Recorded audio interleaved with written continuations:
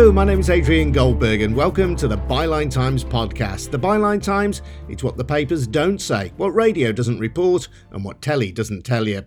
This week, Putin, Ukraine and Londongrad.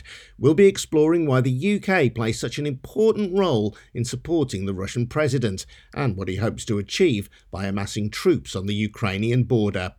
His foreign policy, ever since he came to power, reflects the plan to build a new empire, kind of a surrogate of the USSR and the Eurasian Union of States, and thus establish the world dominance. We'll be hearing from a Conservative MP who has challenged the government over lax financial regulations that have allowed Russian oligarchs to wash dirty money through the UK's finance system. And the Anglo-American investor turned campaigner, challenging Putin's wealthy supporters in the West. I think that there's a really unpleasant undercurrent here in the UK, which is that as so much money has come in from Russia, and there's so many people feeding at the trough, those people feeding at the trough, some of whom are politically powerful, have persuaded their colleagues not to go tough on Russia. All that to come. First, just a reminder that the Byline Times doesn't have wealthy corporate backers.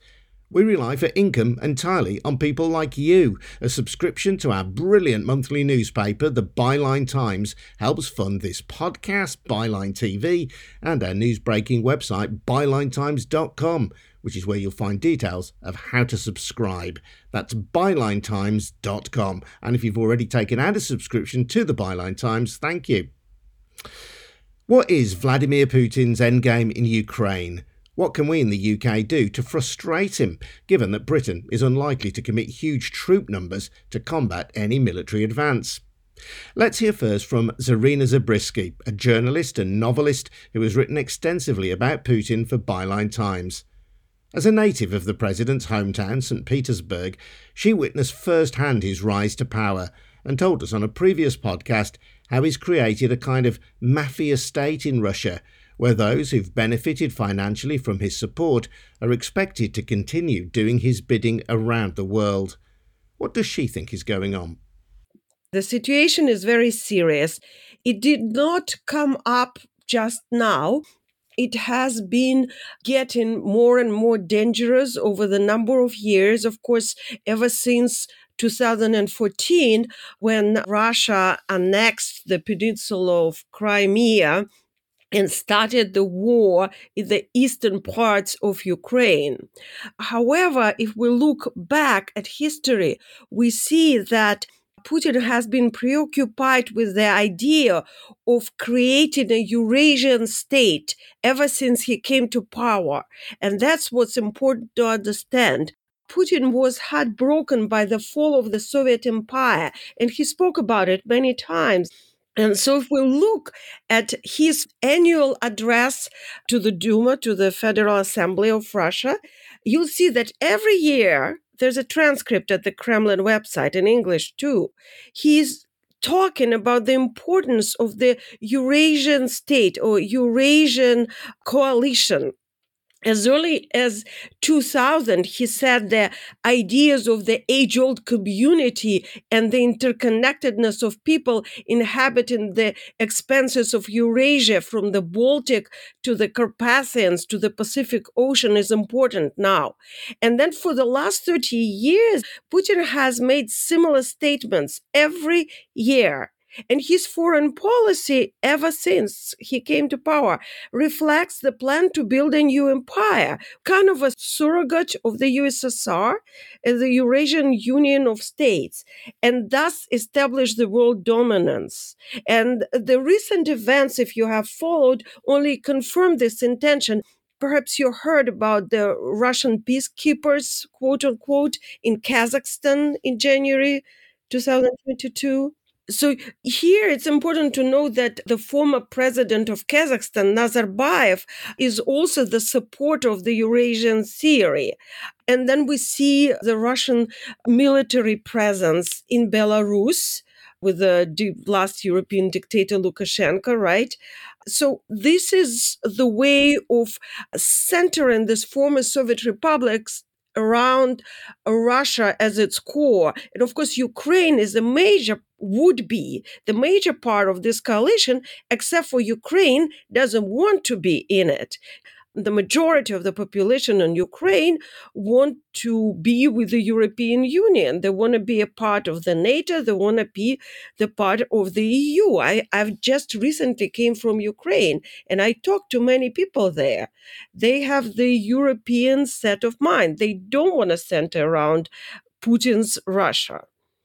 There are commentators in the West, in the UK, and in the United States who think that Putin is just posturing, that this is some way to leave a diplomatic advantage against Britain and the United States.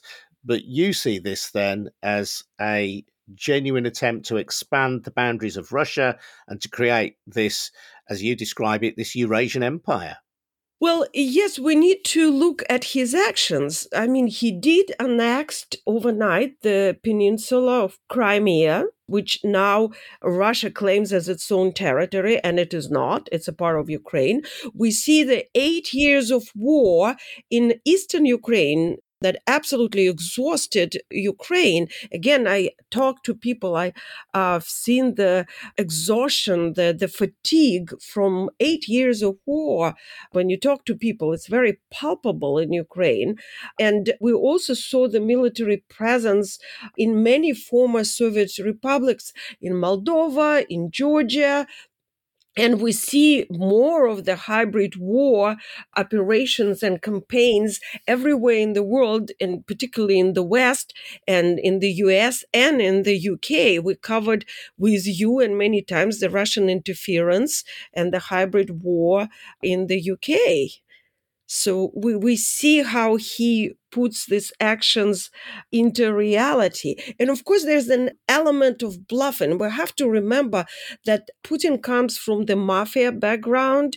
I'm from St. Petersburg, and I was there around the same time when he was there, although he's much older, of course, but it didn't change. And it is a bandit tactic, the racketeering. When I used to translate for Western businessmen in Russia in the 90s. And I remember when the bandits would come to the office to claim the protection money called Krisha, and they would come armed with big guns sticking out of their pockets and flexing their muscles. And this is the same move. They flex 100,000 or more troops. Nobody knows for sure. Everybody's claiming a different number. But they flex this muscle there to negotiate what they want. And are there other reasons beyond that? The political reasons, important ones, include Putin's long-term goal that we talked about in the past to weaken the NATO, the EU, and the US. Then there is a domestic goal for him, which is exciting the patriotic moods to increase his popularity domestically. And the Kremlin is known to be using the siege mentality, an external enemy concept, to control the population at home. Very importantly, the economic and strategic reasons, and there are multiple of them. For instance, the Kremlin needs the fresh water supply from the major Ukrainian river in order to supply the Crimea. It provides about 85% of the drinking water there. And we also should not forget the existential reasons and psychology. And Peter Pomerantsev has a great article in Time talking about the family dynamics projected on geopolitics, where Russia is a big brother and the former Soviet republics are, the part of this dysfunctional family. And last but not the least, Putin is about to face his own mortality, and he's turning 70, and the numbers are important to him. We know that from the past, from the history. And so sort of like the main character in Christopher Nolan's latest film, Tenet, he deals with facing his own mortality by using the idea to take the world along with him, to go with a bang. And when you talk about hybrid war in the UK, you're talking presumably about the murder attempt on Sergei and Yulia Skripal in Salisbury, the murder of Alexander Perepelichny, who was a a whistleblower in the Magnitsky case, which impacted ultimately upon President Putin, and also the cyber wars that Russia or its agents have engaged in on organizations in the UK? Not in particular, because the murders of all these multiple former Soviet and Russian spies are more the revenge acts. They're also meant to scare and to incite fear, that's true. But the major aspects of the hybrid war that we need to pay attention to are the donating millions of dollars to the Western politicians, political parties, and campaigns, and influencing the decision makers, elections. Then, say, lawfare. They use lawsuits to whitewash their reputation and to break their opponents financially, because lawfare is very important in the hybrid war. Then the Russian oligarchs invest in Russian propaganda outlets that broadcast abroad to form the public opinion and manipulate the political life. And with the same goal, they buy and own Western mass media sources, say newspapers, to form the public opinion and manipulate the population. Because the mass media, the major weapon in the hybrid war. So it's really then about information wars, intervening through funding in big debates in Western countries, not least in the UK, in Brexit, where a group of MPs on the Intelligence and Security Committee noted that the British government had failed to investigate potential Russian involvement in the Brexit campaign. That's exactly right. That's a great example. And another example would be the climate change hoax campaign. The Kremlin is really interested in continuing selling oil and gas because they need the profit from the natural resources. So there is the connection between the climate change denial and the Kremlin energy interests. And so they would invest in various mass media sources, pushing articles, pieces of information, documentaries that will push their line of thought. And they would also support it with an army of trolls and bots, the troll factories, that use the data as a weapon to amplify the messages of this mass media. And all of this is run with the money from the oligarchs. And when we spoke last time, Serena, you talked about Russia effectively being a mafia state, so that people who have benefited financially from their connections with Putin and who have salted their money away abroad in countries like the United Kingdom, they still owe Putin. And so many of these oligarchs can be assumed one way or another to be working to further Putin's interests in the West. This is exactly right, Adrian. Like sometimes they compare mafia to a spider web or a giant octopus or something like this, but it's more like a cancer disease that strikes the organism. And so in this sense, everything in Russia domestically becomes an intrinsic part of the system or system. So oligarchs do not own their fortunes and businesses, not in the Western sense of ownership, right? They're like the vassals of the past, and they must pay their dues. Again, I mentioned the protection money called Krisha into this communal fund, the Общак of the Sistema. And then in return, the system supports them, and not just supports them, it allows them to exist. Because if they do not follow it, there's no escape. They will be eliminated, they will be imprisoned, they will be killed, their funds will be expropriated by the state.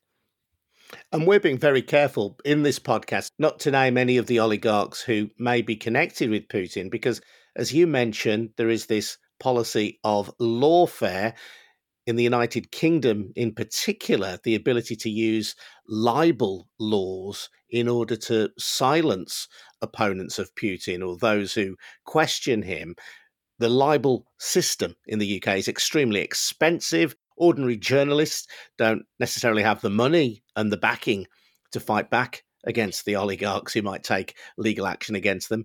So it's a great way to ensure that opposition voices are not heard, even thousands of miles from Russia.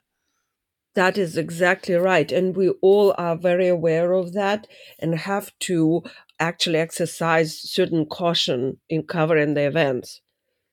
One final thought, Zarina.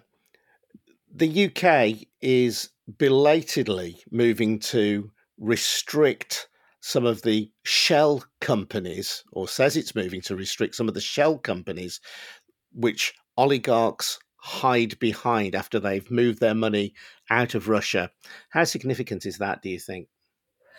It's crucial. They should have done it a long, long time ago, because we talked about this in the past, how the Kremlin steals basically the money from selling the natural resources, gas and oil, and then they need to hide it somewhere. So they siphon this billions and billions of dollars, and they hide them through a system called like Russian nesting dolls, through the number of shell companies somewhere offshore. So cutting the access to these funds is like cutting oxygen to them. And without this money, they wouldn't be able to conduct the hybrid war against the West, against the free world. Zarina Zabriskie. So how well is the UK doing in cutting off the cash flow to wealthy Russians associated with Putin here? Not as well as it should be, according to the Centre for American Progress, a think tank which has close ties to the US administration. They recently reported that, and I quote, uprooting Kremlin-linked oligarchs will be a challenge, given the close ties between Russian money and the United Kingdom's ruling Conservative Party, the press, and its real estate and financial industry. This has all led to London being dubbed Londongrad, or the laundromat, where dirty money is washed clean. One man who's done his best to choke off this financial supply line is Bill Browder, who ran an investment fund, Hermitage, which in the early 2000s had a huge portfolio in Russia.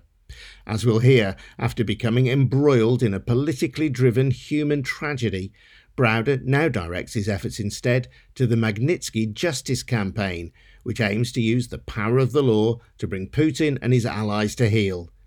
He told me when things started going wrong for him in Russia. Well, they pretty much started going wrong from the moment that I started investing. I went out to Russia in the early 1990s as Russia was just going through its privatization program, where they basically gave everything away for free to the people. And I set up an investment fund to buy shares in the newly privatized companies. And I ended up discovering pretty early on that even if you owned a share of a company, you really didn't get a share of the profits, because the companies were owned or majority owned by these people called the oligarchs. And the oligarchs were taking 100% of the profits for themselves out the back door. And so as an investor, the only way that I could really deal with this was to try to find a way to stop the stealing. The way that I decided to stop the stealing was to research how they did the stealing, then expose it through the international media, and through these name and shame campaigns, in some cases, the stealing diminished or even stopped. And for a while, that was a very profitable enterprise. And it became even more profitable when Vladimir Putin first came to power, because he was fighting with the same guys I was fighting with. The oligarchs were stealing power from him at the same time as they were stealing money from me. And so we ended up with a strange alignment of interests where I would expose the oligarchs and he would step in using whatever power he had to crack down on them. And this worked perfectly for a while until he decided to win his war with the oligarchs by arresting the richest oligarch in the country, a man named Mikhail Khodorkovsky, who was the owner of an oil company called Yukos. He arrested him, he put him on trial, and he allowed the television cameras to film the richest man in Russia on trial sitting in a cage. And when the other oligarchs turned on their TVs and saw that picture, they went to Putin and said, what do we have to make sure we don't sit in a cage? And Putin said, real straightforward, 50%. Not 50% for the Russian government or 50% for the presidential administration of Russia, but 50% for Vladimir Putin personally. And at that moment in time, Putin became the richest man in the world. And at that moment in time, all of my exposés about the oligarchs were no longer going after his enemies, but they were going after his own personal financial interests. And so in November of 2005, I was expelled from the country. I was declared a threat to national security. In 2007, my offices in Moscow were raided. I hired a young lawyer named Sergei Magnitsky to investigate the office raid, and he discovered that the raid was part of a complex financial fraud which was being committed by members of the Moscow law enforcement agencies, in which they stole $230 million of taxes that I paid to the Russian government. Sergei discovered this, he exposed it, he testified against the officials involved, and he was subsequently arrested by the same officials, thrown in pretrial detention, tortured in pretrial detention for 358 days, and ultimately killed by 8 riot guards with rubber batons on November 16, 2009. For me, that was a turning point. I could no longer be just sitting back and trying to do business when I had this enormous burden of guilt hanging over me. And so I made a vow to his memory, to his family, and to myself that I was going to put aside everything else I was doing and go after the people who killed him to make sure they face justice. And for the last 12 years, that's what I've been doing. And it ultimately ended up with a piece of legislation called the Magnitsky Act, named after my lawyer, Sergei Magnitsky. And the Magnitsky Act imposes asset freezes and visa bans on the people who killed him and the people who commit other gross human rights abuses. And the Magnitsky Act became a piece of legislation in the United States in 2012. And when it was passed, Vladimir Putin went completely out of his mind. He retaliated by banning the adoption of Russian orphans by American families, which is a quite extraordinary thing to do because these orphans often weren't being adopted. They would end up dying in orphanages because often many of them had diseases and various other medical ailments. And so he's effectively sentencing some of his orphans to death in order to protest the Magnitsky Act. And he made it his single largest foreign policy priority to repeal the Magnitsky Act. He even sent in an agent, a female lawyer named Natalia Veselnitskaya, to Trump Tower on June 9th, 2016, to meet with Donald Trump Jr., Jared Kushner, and Paul Manafort before Trump was elected to say if Trump gets elected, could he repeal the Magnitsky Act for the Russians? So we know that Vladimir Putin doesn't like this. But instead of being intimidated by any of these actions, we carried on. And the Canadians subsequently passed a Magnitsky Act. Here in Britain, the Magnitsky Act was passed. In the European Union, the Magnitsky Act was passed. In Australia, the Magnitsky Act was passed. And we now, if you add up all the countries of the European Union plus a few others, we have 34 countries with Magnitsky Acts. And this really is the tool that upsets the Russians the most because they steal money in Russia and then keep it safe in the West. And we've now found a way of making their money unsafe in the West. And since Vladimir Putin and the people around him value money more than human life, this is really the tool to stop them from doing bad things. The UK government has introduced a version of the Magnitsky Act, but has delayed the economic crime bill, which would enable it to further target oligarchs who launder their money through London. What is the difference between the economic crime bill and the UK version of the Magnitsky Act? So the UK version of the Magnitsky Act says that the UK has the ability to freeze the assets and ban the travel of people who commit gross human rights abuses and those who are involved in large-scale corruption. And it's a great piece of legislation. And the only downside at the moment to the Magnitsky Act is it's not being used broadly against enough bad guys around the world. It's been used relatively on a limited basis. And it hasn't been used that much on the oligarchs of the Putin regime. And that is something that could be greatly improved upon. The crime bill, which was pending, is a very important piece of complementary legislation, which says that, for example, you can't hide your money behind shell companies in the UK. If you own a piece of property or if you own a company, you have to disclose the beneficial ownership. And so if we're trying to freeze the assets of individuals and we don't know who owns those assets, it makes it much harder for the Magnitsky Act or other things like it to have an impact. And so it's quite extraordinary that the Economic Crimes Bill, which has been on the front burner for a long time, continues to be delayed and delayed and delayed.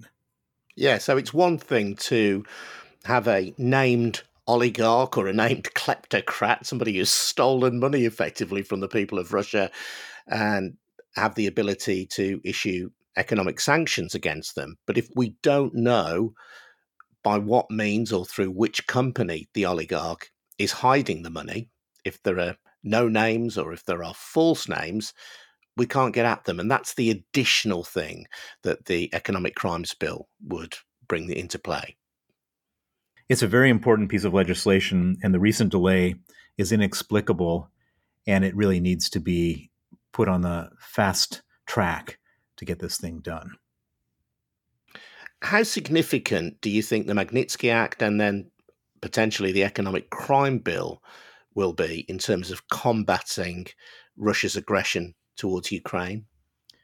The Magnitsky Act could be the primary policy to prevent Russia from going into Ukraine. At the moment, Vladimir Putin is interested in Ukraine because having a war or a military conflict solidifies his support in Russia. He's been a dictator for 20 years. Things aren't going so well for the people of Russia. For a long time, he blamed it on others, but he now owns whatever's happening to the people of Russia, and they're pretty unhappy. They're hungry and cold and tired and not feeling very good about themselves. And normally those sentiments can make a leader, even a dictator, lose power. And so he needs to create a nationalist fervor. And that's what the threats of invading Ukraine are all about. And so that's the upside. The risk of him doing it is pretty limited from his perspective, because on one hand, the West is threatening sanctions, but he's seen with his own eyes that the kind of sanctions that have been used before have not really had an impact on him. Now, the Magnitsky Act is different, because if we here in the UK use the Magnitsky Act in a targeted basis against the oligarchs who holds Putin's money, then we're in a much better position, because Putin would be personally affected by that. And he has a lot of money. He holds it through these oligarchs, and those oligarchs have that money here. And so the Magnitsky Act could be a determinant factor in this whole equation, but that depends on several things. One, it depends on the government actually sanctioning the people who hold his money. If you look at previous sanctions lists, they pick out people who are not the people who hold the money. And so Putin kind of laughs at these sanctions. But if you sanction oligarchs, and particularly oligarchs who are close to Putin, who are his trustees, that would be an entirely different thing. And then as far as the Economic Crimes Bill, to have that in place and to have it in place in a way that makes it harder to hide from the sanctions would be a really important part of the whole exercise. But you're suggesting that despite the introduction of the Magnitsky Act into the UK, it's not being used properly as it stands. It's not being used to its full effect. Why is that, do you think? I think that there's a really unpleasant undercurrent here in the UK, which is that as so much money has come in from Russia and there's so many people feeding at the trough, those people feeding at the trough, some of whom are politically powerful, have persuaded their colleagues not to go tough on Russia. And I've seen in the House of Lords, for example, that there are a number of lords who are specifically on Russia's payroll to try to soften the blow of any type of policy on Russia in terms of sanctions. And as long as you have all those types of people firmly embedded in the power structure of the UK, it creates a real problem in terms of implementing these laws. Critics have pointed to the fact that Russian donors have contributed something like £2 million to the Conservative Party since 2019. They also point to the lack of an investigation into any possible Kremlin involvement in the EU referendum. Do you think these could be factors at play? Well, yes, of course. Any kind of money sloshing around from Russia has got to be suspect. And by the way, it's not a conservative thing. I've seen Russian money being paid to labor lords to specifically fight against the Magnitsky Act. And so everybody is compromised here. And what really needs to happen, I think, is that anybody who's taken any Russian money has to automatically recuse themselves from any part of this policy discussion and not be involved behind the scenes, because we're now facing an issue of national security. It's no longer, who's rubbing my back, I'm going to rub your back. This is an issue of national security. What Putin is doing and potentially doing in Ukraine is as grave and significant as Hitler invading Czechoslovakia in the 1930s. If we allow him to get away with this, this won't be the last country he takes over. And you believe today, at this moment, under the legislation that is already there, under the UK Magnitsky Act, Britain could do more to bring Putin and his allies to heel? If the Magnitsky Act were to be used, and we made a list of the top 50 oligarchs in Russia, and we sanctioned 5 of them today, before Putin invades Ukraine, just to show him we're serious, and then we give him 10 days to withdraw from the border and move his troops back, or we sanction another 5. And then we say to him, if you cross the border, we're going to sanction all 50 under the Magnitsky Act. I believe that that's such a severe punishment that Putin won't invade Ukraine. And just explain what that would do, what that would mean in practical terms for those oligarchs. Well, the moment that they get put on the Magnitsky list, and by the way, I think this has to be done in conjunction with the United States. It can't be done just with Great Britain alone. The moment that a person gets put on the Magnitsky list, a notification gets sent out to all banks in the world that this person is now in violation of British sanctions, US sanctions, whoever else wants to join. And what that means is that any bank who continues to do business with that person is breaking the law of the United States and Great Britain. So what do the banks do? They immediately freeze the accounts. They don't want to be in any way breaking the law. Nobody will do business with these people because they don't want to be breaking the law. And so a person on the Magnitsky list goes from being a big business person, a big investor, a wealthy individual, to being somebody who doesn't have access to their capital and effectively becomes a financial pariah in the world.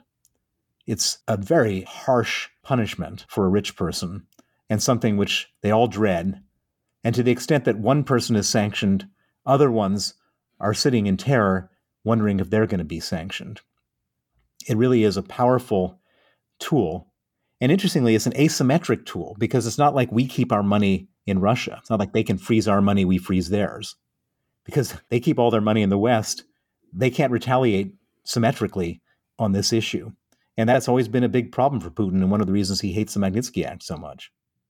I just want to reflect briefly, if you don't mind, Bill, on your own personal story. As part of this, you have been arrested, albeit briefly, in Spain. You've lost your business interests in Russia. How much of this is animated by personal animosity on your part towards Vladimir Putin? 100% of it is motivated by my thirst for justice for Sergei Magnitsky. Sergei Magnitsky was a 37-year-old lawyer with a life ahead of him, a great life ahead of him in Russia. He was an idealistic and moral young man who deserved to be treated as a hero, and he was slowly tortured to death for his patriotism and for trying to expose the truth. And for me, his death and the way in which he died, so traumatic, so upsetting, and so life-changing, that drives me every day to go after the people who killed him and make sure they face justice. That's Bill Browder, head of the Magnitsky Justice Campaign. As Bill and I discussed, the UK Economic Crime Bill, which would make it easier to restrict cash from kleptocrats and oligarchs circulating in the UK, is long delayed, And Tory MP Lord Agnew recently quit as a minister because he feared it was being held up again. Since then, ministers have insisted that the legislation will go ahead, and Business Secretary Liz Truss also announced tough new sanctions on Russians who support the Kremlin's aggression against Ukraine. But why is all this taking so long? Critics have accused the Conservatives of being too friendly with wealthy Russians who've donated almost £2 million to the party since 2019. And MPs on the Intelligence and Security Committee in 2020 condemned the government's failure to investigate attempts by the Kremlin to interfere with the EU referendum. I've been speaking to Kevin Hollinrake, Conservative MP for Thirsk and Moulton, who told me why he thinks new laws are urgently needed. What these Russian oligarchs do, of course, they want to move their money out of Russia. They want to be able to spend it on the high life, really, with expensive boats, or it's houses in London, or it's just traveling abroad, whatever. If they can't get the money out of the country, they can't do all those things. So they have to do that by illicit means. They can't just simply be seen to have stolen that money and put it into different jurisdictions. They have to hide it. They put it into shell companies that have no apparent owner, or an owner that's not apparently connected to themselves. So this is how they move the money around the world. And sadly, lots of those shell companies and trusts are UK based, because our rules on establishing a company in the UK are very, very lax. It's very cheap to do, and it's very easy to hide the ownership of those companies and therefore those assets. It's the same with UK property as well. So we don't know actually owns lots of the properties in London, for example, in expensive areas like Belgravia and Chelsea and wherever else.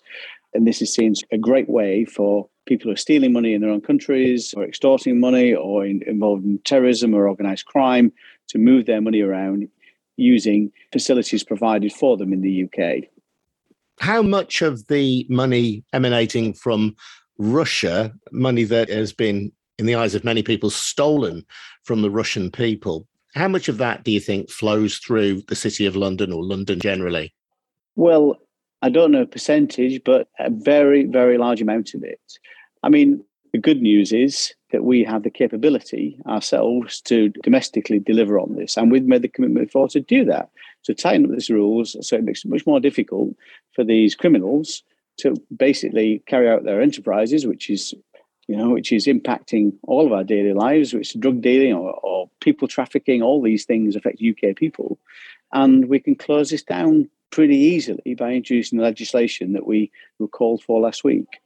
The legislation has been promised now for a number of years. Why the delay?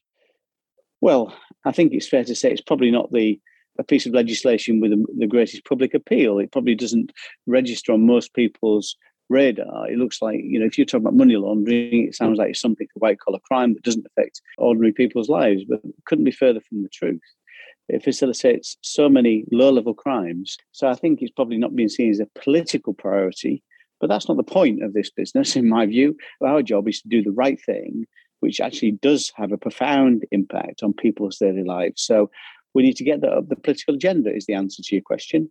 If there's any good side to what Russia are doing in terms of threatening Ukraine, is that this has come right to the top of the political agenda, because we know that our ability to sanction Russia is limited because they use these nefarious underhand means of accessing their money. So if we simply use other sanctions, it's not quite so effective.